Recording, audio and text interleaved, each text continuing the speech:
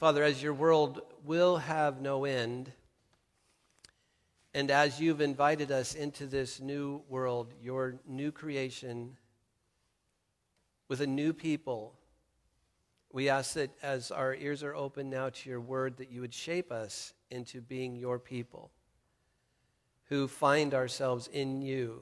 We literally live and move and have our being in you and in this new world that you're bringing about. For we ask it in Jesus' name. Amen. Well, we're a new Anglican church, and I guess we're a mix. There's some veteran Anglicans always in the room, and then there's people like me who are less than veteran Anglicans. John, are you leaving us again with the kids? We always wish we could go with you. All right. Thanks, John. All the youth, follow John. We're just trying to say a word now and then about, what we do and why we do it, because not everybody knows. So let's say a word this morning about the creed. Why is it every week when I'm done with the message, we say the creed? Well, on one hand, the creed is kind of a brief rehearsing of the facts of the story. Like, I missed the Super Bowl. I mean, how lame is that? I was on an airplane flying back to Boise during the Super Bowl. Was that just last Sunday? Time flies. Well, so I missed the Super Bowl. But if I missed the Super Bowl, somebody might have said to me, first the Colts scored, and then, this happened, and then that happened, and man, it looked like the Colts were going to go down and have a Peyton Manning kind of moment, and they were going to tie the game up, but somebody intercepted a pass, and he ran it back, whatever it was, 67 yards or whatever, and scored, and that sort of put the game away. We see I'm sort of being given the facts that sort of tell the story of the game.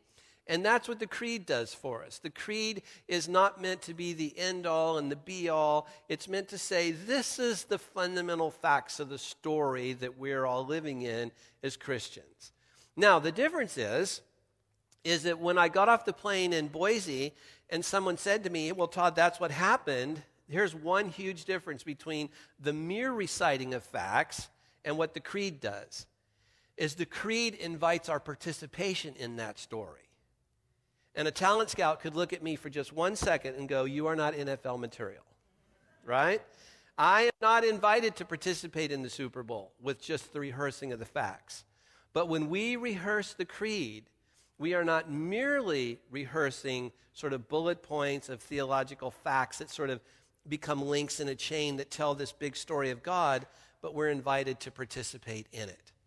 And one of the chief ways that that God anticipated we would participate in it, one of the chief ways that we're invited to do so is the story that our readings tell us this morning about people and God radiating himself through people. So in the story of Moses, you see him go through this amazing transformation as he comes down the mountain with the tablets. He radiates the person of God. Paul talks about us radiating the person of God through gifts and love. And then, of course, on the Mount of Transfiguration, we see this same thing happening with Jesus. So what this last set of scriptures that are the last week of Epiphany, I mean, this is one of the things that I think it's now fun to be an Anglican. Like, no offense to my evangelical background, but we celebrated Christmas one day. We've been thinking about God manifesting himself to the world now for a good long set of weeks here, thinking about that God is revealing himself to the world, and as he does so, transforming us. One of my very favorite quotes, I don't normally read long quotes to you, and this isn't real long, but I do want to read this to you because I think it's so spot on, from a theologian called Tom Wright. Tom says, there's ultimately no justification for a private piety that doesn't work out an actual mission. Just as there's ultimately no justification for people who use their activism in the social, cultural, or political sphere, as a screen to prevent them from facing the same challenges within their own lives. That is the challenge of God's kingdom, of Jesus' lordship, and of the Spirit's empowering. And then here's the big sentence to me. If the gospel isn't transforming you, how do you know it will transform anything else? And we've got a big sort of divide happening in our culture right now, where sort of the icons of social justice and the icons of social activism are often people who are otherwise tremendously immoral. But yet, they're on the cover of all the magazines and they get all the media attention. But there's no genuine sense in them of pursuing the transformation in themselves that they pursue in the world. And so what Tom's saying is there's no justification for a mere private piety that doesn't overflow in the good of others, but there's also no justification for a kind of social activism that isn't likewise pursuing an activism in yourself and one's own broken heart and own brokenness within them. That ultimately what gives all of us the confidence that God could transform a barrio in Costa Mesa, or that God could transform a nation after an earthquake like Haiti, the only reason we walk into those kinds of situations with any kind of genuine confidence, I don't mean just sort of religious belief, but genuine confidence, is that we have experienced firsthand that God is transforming the brokenness in our own sort of inner earthquakes. And then that gives us something that's genuine belief as we go into those sorts of settings. Well, the problem is, of course, this kind of transformation is not easy, this sort of personal transformation. And all of you who've spent any time in the South are just going to love this story. But here's the story. This guy gets particularly drunk one night out in the woods, around a fire pit, and gets hot, and so he wants to walk down towards the river. Well, as he walks down to the river, this church is down there having sort of a sunset baptism service, right? You can picture this? So this drunk wanders down, and he wanders into the river, and he accidentally bumps into, probably the Baptist pastor, doing this baptism in a river. Well, he's really drunk, and the pastor sees it and goes, "Mister, have you found Jesus?" And the guy says, "Well, no, I haven't found Jesus." And, smells the alcohol in his breath and stuff. So he takes him by the shoulders and he dunks him under the water and holds him for a minute and brings him up and says, "Now, mister, have you found Jesus?" And the old drunk guy says, "No, I have not found Jesus." So now the minister's, a little miffed. And he takes him and he puts him down again and holds him just a bit longer, brings him up and says, "Now, have you found Jesus?" The guy says, "No, I haven't found Jesus." Well, now the minister's a little bit, ticked. So he takes him and he holds him under the water a long time till the guy starts kicking and, flailing his hands. And he brings him up and says, "Now you tell me, for the love of God, have you found Jesus?" And the old drunk guy looks at him and says, "No, are you sure this is where he fell in?" So, you see, transformation does not come easily to all of us. But it is the story that we're invited into. Okay, everybody ready to come back now? This, of course, what happens to Moses when he comes down from Sinai. When it says that his face is radiant, it means that he is radiating the presence of God.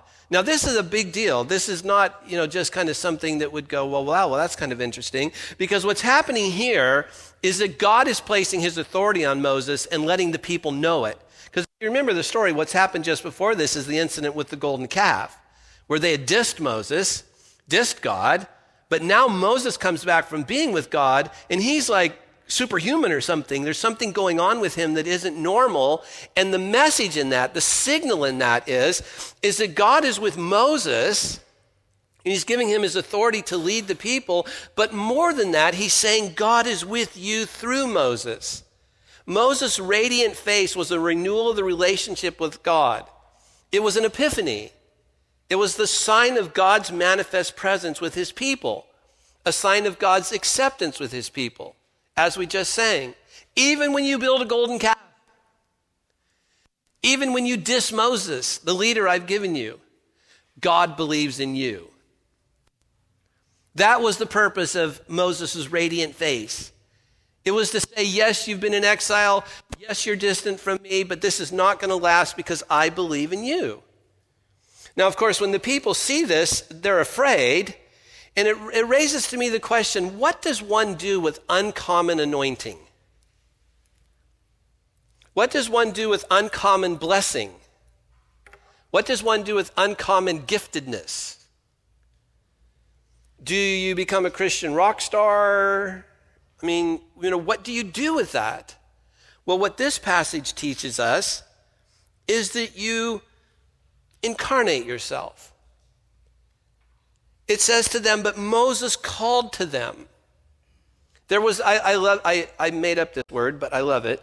There was a fundamental otherliness about him. It never dawned on him that this great blessing he'd been given to him was fundamentally for him. And so the text tells us that when Moses finished speaking to them, he put a veil over his face so that they wouldn't be afraid, meaning that he met the people on their terms. He didn't demand that they drop their fear. He said, oh, I can see that this makes you afraid. And so he did what it took to be their genuine friend on their terms. Now, this, of course, is what Paul's getting at in this reading from Corinthians when he talks, this is just simply a different way of talking about what it means to radiate the love and the personhood of God. When he says, look, you're all the body of Christ. Each one of you is a part of it. That is to say, in the same way that God radiated himself through Moses, in the same way that God made himself manifest or present through Christ in the Mount of Transfiguration, God is doing the same thing through you guys, that each one of you are a manifestation of God. And this happens through the gifts of the Spirit. That's the way God shows himself. In other words, the sort of equivalent for us in the age of the church of Moses' radiant face is somebody who has the gift of hospitality that radiates the love and person and presence of Christ, or somebody who has the gift of teaching, or somebody has the gift of seeing things from God's angle, what we call prophecy, or somebody who has the ability to kind of understand things from God's point of view, what we might call word of knowledge or word of wisdom. Those are the way that God makes himself manifest and present and radiating himself through us today. But Paul says, and this is the point of this text, this famous text in 1 Corinthians 13 that you hear read at weddings and stuff, is what Paul's saying, though, is that really the way that God makes himself known in the world today is through love. It's through the love of his people. And so when he says, eagerly desire the greater gifts, and by the way, we're preparing to do a little seminar on the person and work of the Spirit, including the gifts of the Spirit, just to make sure we're kind of all on the same page here. But what Paul's saying here is that there's something, though, that even goes beyond the gifts and empowers the gifts and makes the gifts be what they're supposed to be, and that's this most excellent way to radiate the life of God called love. And I've said before, but I just think it bears repeating maybe several times, that love may be the most mixed up concept in our society today. Because love is not primarily about desire, but it's almost always the way we use the term. Like when some high school or college kid, or it doesn't matter how old they are, says, man, she or he's really hot. I really love him. What they mean is, I desire him or her. There's not implicit in that statement that I will to do his or her good. And that's what the biblical idea of love is. It's the will to good of the object loved. I've told you before, I love deeply and passionately German chocolate cake, but I do not will its good. My desire is to consume it. And I just have to say that this explains many business relationships. I don't love you, I want to use you. This explains broken marriages, broken friendships, mistrust between neighbors. It's not a genuine will to good. But if you read what love is, then you see how it is sort of a radiance of God, that it's practices. It's not sort of gushy, poetic ideas. What Paul has in mind here are actual practices. This is why he says, so it doesn't matter what I say, what I believe, what I do, I'm bankrupt without love. This is why that's true when he says love is patient, meaning it never gives up. Love is kind. That is to say, it cares more for others than itself. Love doesn't envy. That is to say, it doesn't want what it doesn't have. Can you see how these are practices? And if these practices were put into place in relationships, patience, kindness, envy, it doesn't boast. It doesn't, sort of strut around. It's not proud. It doesn't have a swelled head. It's not rude. It doesn't force itself on others. It's not self-seeking. Love is not me first. It's not easily angered, meaning true love doesn't easily fly off the handle. It keeps no record of wrongs. It doesn't keep score of sins. Love doesn't delight in evil. That is to say, it doesn't revel when others grovel. Like when you find yourself feeling kind of, I'm glad that person got busted. That's what Paul means. It doesn't delight in evil that happens to others. Rather, it rejoices in the truth, which is to say, it takes pleasure in the spread of truth. It always protects, doesn't cast aside. It always trusts, hopes, and perseveres. Love never fails. And what Paul means to say there is that gifts do fail. Talents do fail. Abilities do fail, which is to simply say they have their limits. This is why Paul says that we know in part and we prophesy in part, or we see but a poor reflection in a mirror. But that being the case, he said, these three things remain: faith, hope, and love. And the greatest of these is love. Now, I love the way Peterson gets this in the Message when he says, we don't see yet things clearly. We're squinting in a fog, peering through a mist. But for right now, until that completeness, we have three things that lead us towards that consummation. Trust steadily in God. Hope unswervingly. Love extravagantly. And the best of these three is love. So when we see finally the story on the Mount of Transfiguration and Jesus' appearance of his face changes, and it's sort of an echo of what happened to Moses in the Old Testament, when the two men leave and Peter's left there with Jesus, he says to him, Master, this is a great moment. Let's build 3 memorials. Now that is the kind of making something romantic, and I mean that in the positive sense of the term. What Peter's instinct there, and he sort of wakes from this slumber, and I forget how Peterson puts it in the Message, but something like, Peter had no idea what he was talking about. He sort of wakes up in this slumber and says, we should build 3 memorials. Which is, actually it was sort of a pious Jewish thing to say, because Peter knew his Old Testament, and he knew that whenever God had made himself particularly manifest to people, they would build an altar, a memorial, to remember that God had made himself present. So this wasn't like a totally loser thing to say, but it missed the point. Because Jesus then says to him, after Peter blurts this out, he shows him what is the true path to letting your life shine. And the true path are these practices that Paul's just talked about, where, the story says that a voice comes from the cloud saying, this is my son whom I've chosen, listen to him. Now, listen in the New Testament never means merely hear. This is what, of course, James was concerned about when he said, don't just be what? Hearers of the word, but be what? Doers of the word. When Jesus finishes what's arguably the greatest teaching of his in the New Testament, the Sermon on the Mount, you remember the very last parable in Matthew 7 in the Sermon on the Mount is this parable about wise and foolish builders. Well, who's the foolish builders? They're the ones who only hear Jesus' words but don't put them into practice.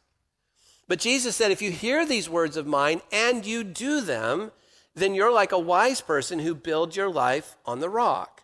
And so hearing, when the voice says listen to him, it actually means something like follow his practices. Now, I wouldn't expect you to know this just because of the way we do the readings here, but it's something I should know, and that is the context out of which this passage in the gospel reading comes. And if you had a Bible in front of you, you could look that the next story is the story of this poor boy who a demon is making horribly sick. So Luke tells us this story in which you have this amazing story of the Transfiguration.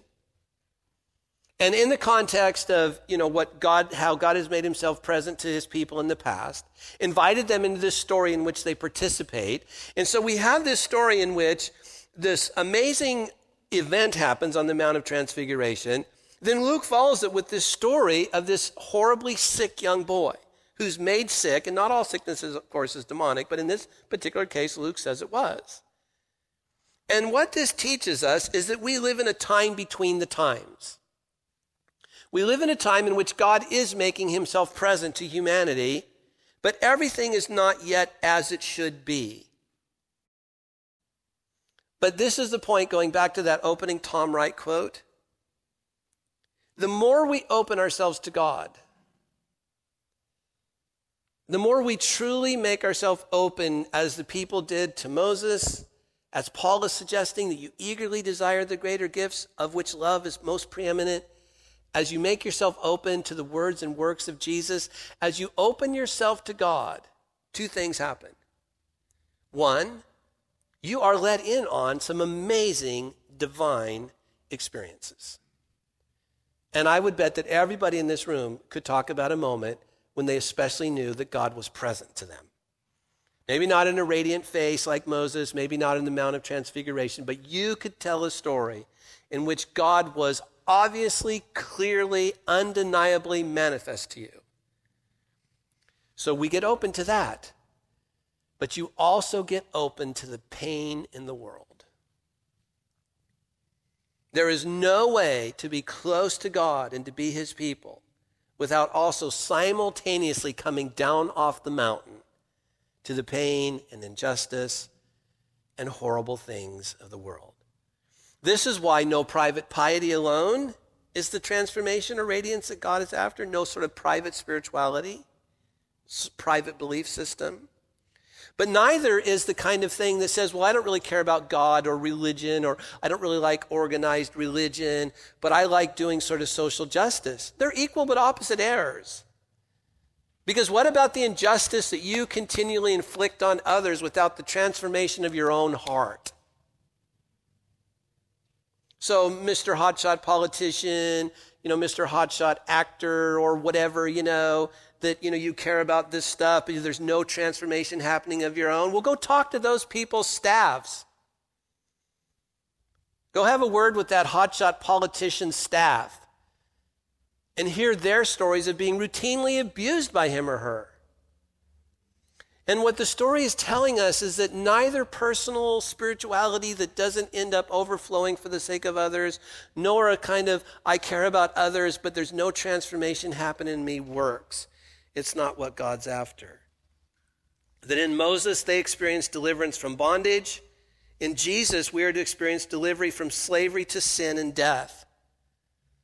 And it happens as this, Jesus comes down off that mountain after saying, this is all about preparing me for Jerusalem, and he goes to Jerusalem and dies. And this is why for us, it sometimes does feel like death to be patient or kind.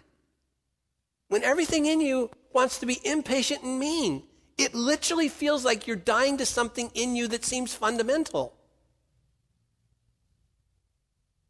It just seems like everything in you cries out, no, I am really ticked. And I want to harm. And honestly, it seems basic. It seems really fundamental. Like a basic instinct. And this is why we all need transformation. Because otherwise we're left only acting out of those basic instincts. Well, one of the things that we're done here, that this sort of presence of God, the light of Christ, the sort of radiance of God always with his people, one of the things it does is it exposes, but in a good way. Think of a little French restaurant you like or something where the lighting's really low, or, an Italian restaurant or something, and the lighting's all really dim and dark, and it's really nice because when a little bit of spaghetti sauce splashes on you, you just kind of go like that, and, no one sees it, right?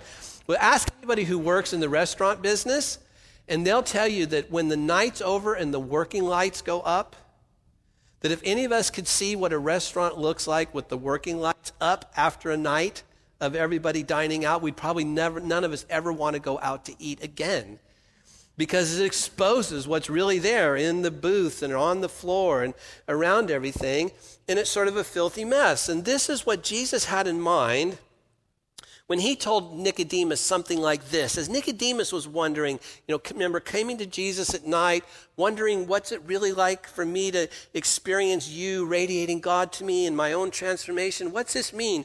And Jesus said to him something like this. This is the crisis we're in. God light has streamed into the world through Moses, through Jesus, through the church. God light has streamed into the world, but men and women everywhere ran for the darkness. They went for the darkness because they were not really interested in pleasing God.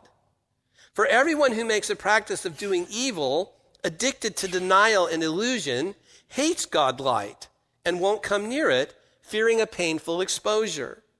But anyone working and living in the truth and reality welcomes God light so that the work can be seen for the God work that it really is.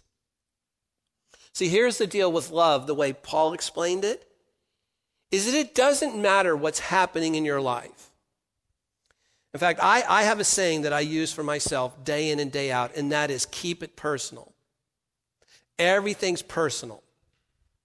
And whenever somebody says to you, your supervisor calls you into the office and says, this isn't personal, but, right? You know you're about to hear the hardest news you've ever heard in your life because it's deeply personal. When your supervisor says to you, gee, I'm sorry this isn't personal, but you're fired, let me give you a clue. What you say back is, how in the HE double toothpicks is that not personal?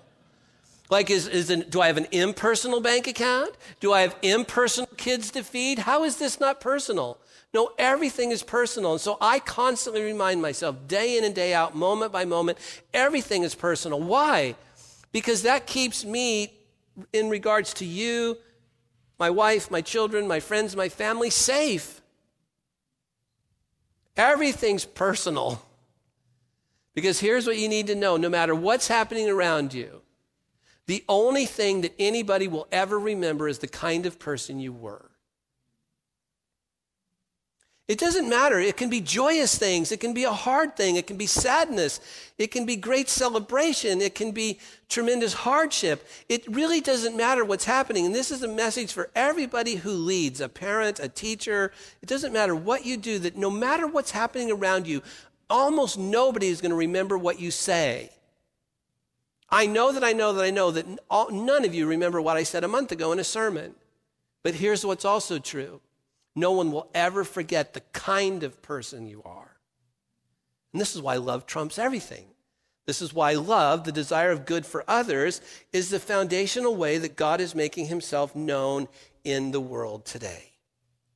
Because radiating a bit of light can be really powerful.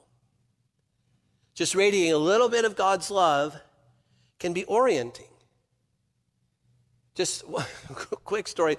When I was the pastor at the Vineyard Anaheim, we were meeting in this big industrial building in Anaheim. I can't remember exactly where now, but it was this huge industrial room like this, only 100 times bigger. And I was in charge this particular night. There were 3,000 people sitting there. And somebody hit a power pole outside, and all the lights went off in the building. And it was winter, and so it was dark out, 6 o'clock at night. And for some reason, our emergency lights didn't come on. So you got to picture, 3,000 people sitting there in the dark. I'm in charge, and I'm sitting in a place that's near the hallway that leads back to the children's ministry, where there would have been 500 or 1,000 kids. And I could hear them squealing out of fear. And I'm in charge. And so I sort of grope over to the doorway to open this door that led to a perpendicular hallway. And a young mom from the other end of the auditorium, hundreds of feet away, had gone through the door on the other end of the hallway. And she had in her purse one of those tiny little pocket flashlights. Now that flashlight didn't illuminate the sanctuary, not even close. It didn't even illuminate the hallway. But it oriented me. I could see the hallway went this way. And we went back there and we found the emergency flashlights, and people started pulling their cars up to the glass windows and shining light in there so we could get the kids out safely and stuff. Well, I go back into the sanctuary. The pastor's gone for 5 minutes. I go back into the sanctuary, and there's 3,000 people with their Bic lighters. It looked like this. It looked like Hey Jude, Hey Jude. But our little light, when we keep it personal, when we step into both the personal transformation that exists for the sake of others, we do what our little plaque in the back says. We become bearers of God's light in the world.